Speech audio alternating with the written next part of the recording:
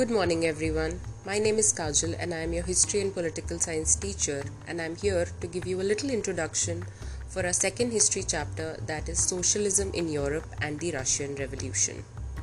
Before we get into that, let's discuss that Russia is a country that spans from Eastern Europe to Northern Asia, and it is the largest country in the world, covering approximately 11 time zones and 17 million square kilometers. Throughout this chapter, we will be discussing as to how Russia emerged as a country that we see today. What were the struggles that Russia faced?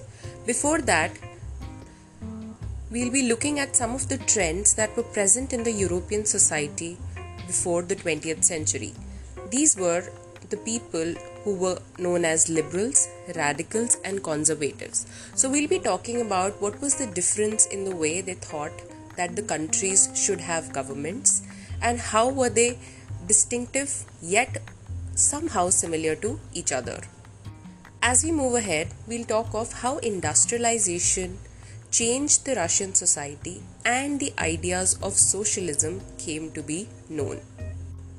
When we talk about that, we'll see that the liberals and the radicals were opposed to the privileges that the old aristocracy had, and they were also against the Treaty of Vienna that was signed in 1815, which had restored the monarchies across Europe. Hence the need for a thorough change in European societies. The time period that we will be focusing on, Russia was still a monarchy in the 20th century. And a very important concept that we learn about in this chapter is socialism. How societies were imagined to be based on socialism. We'll get into the thorough understanding of the meaning of socialism, differentiate it with communism as well as capitalism.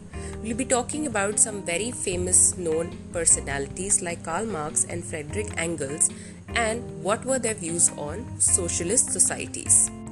Once we have understood the meanings of these terms, then we look forward to how was the Russian Empire composed just before the revolution and what were the things, why were the people in need for a revolution. We'll also draw comparisons with the previous chapter that we did, in which the French people were eager to have a revolution and to have a newer form of government. So this is what we'll be doing in the first part of the chapter, and in the next podcast you learn about what was the Russian Revolution about. Thank you. I look forward to teaching you.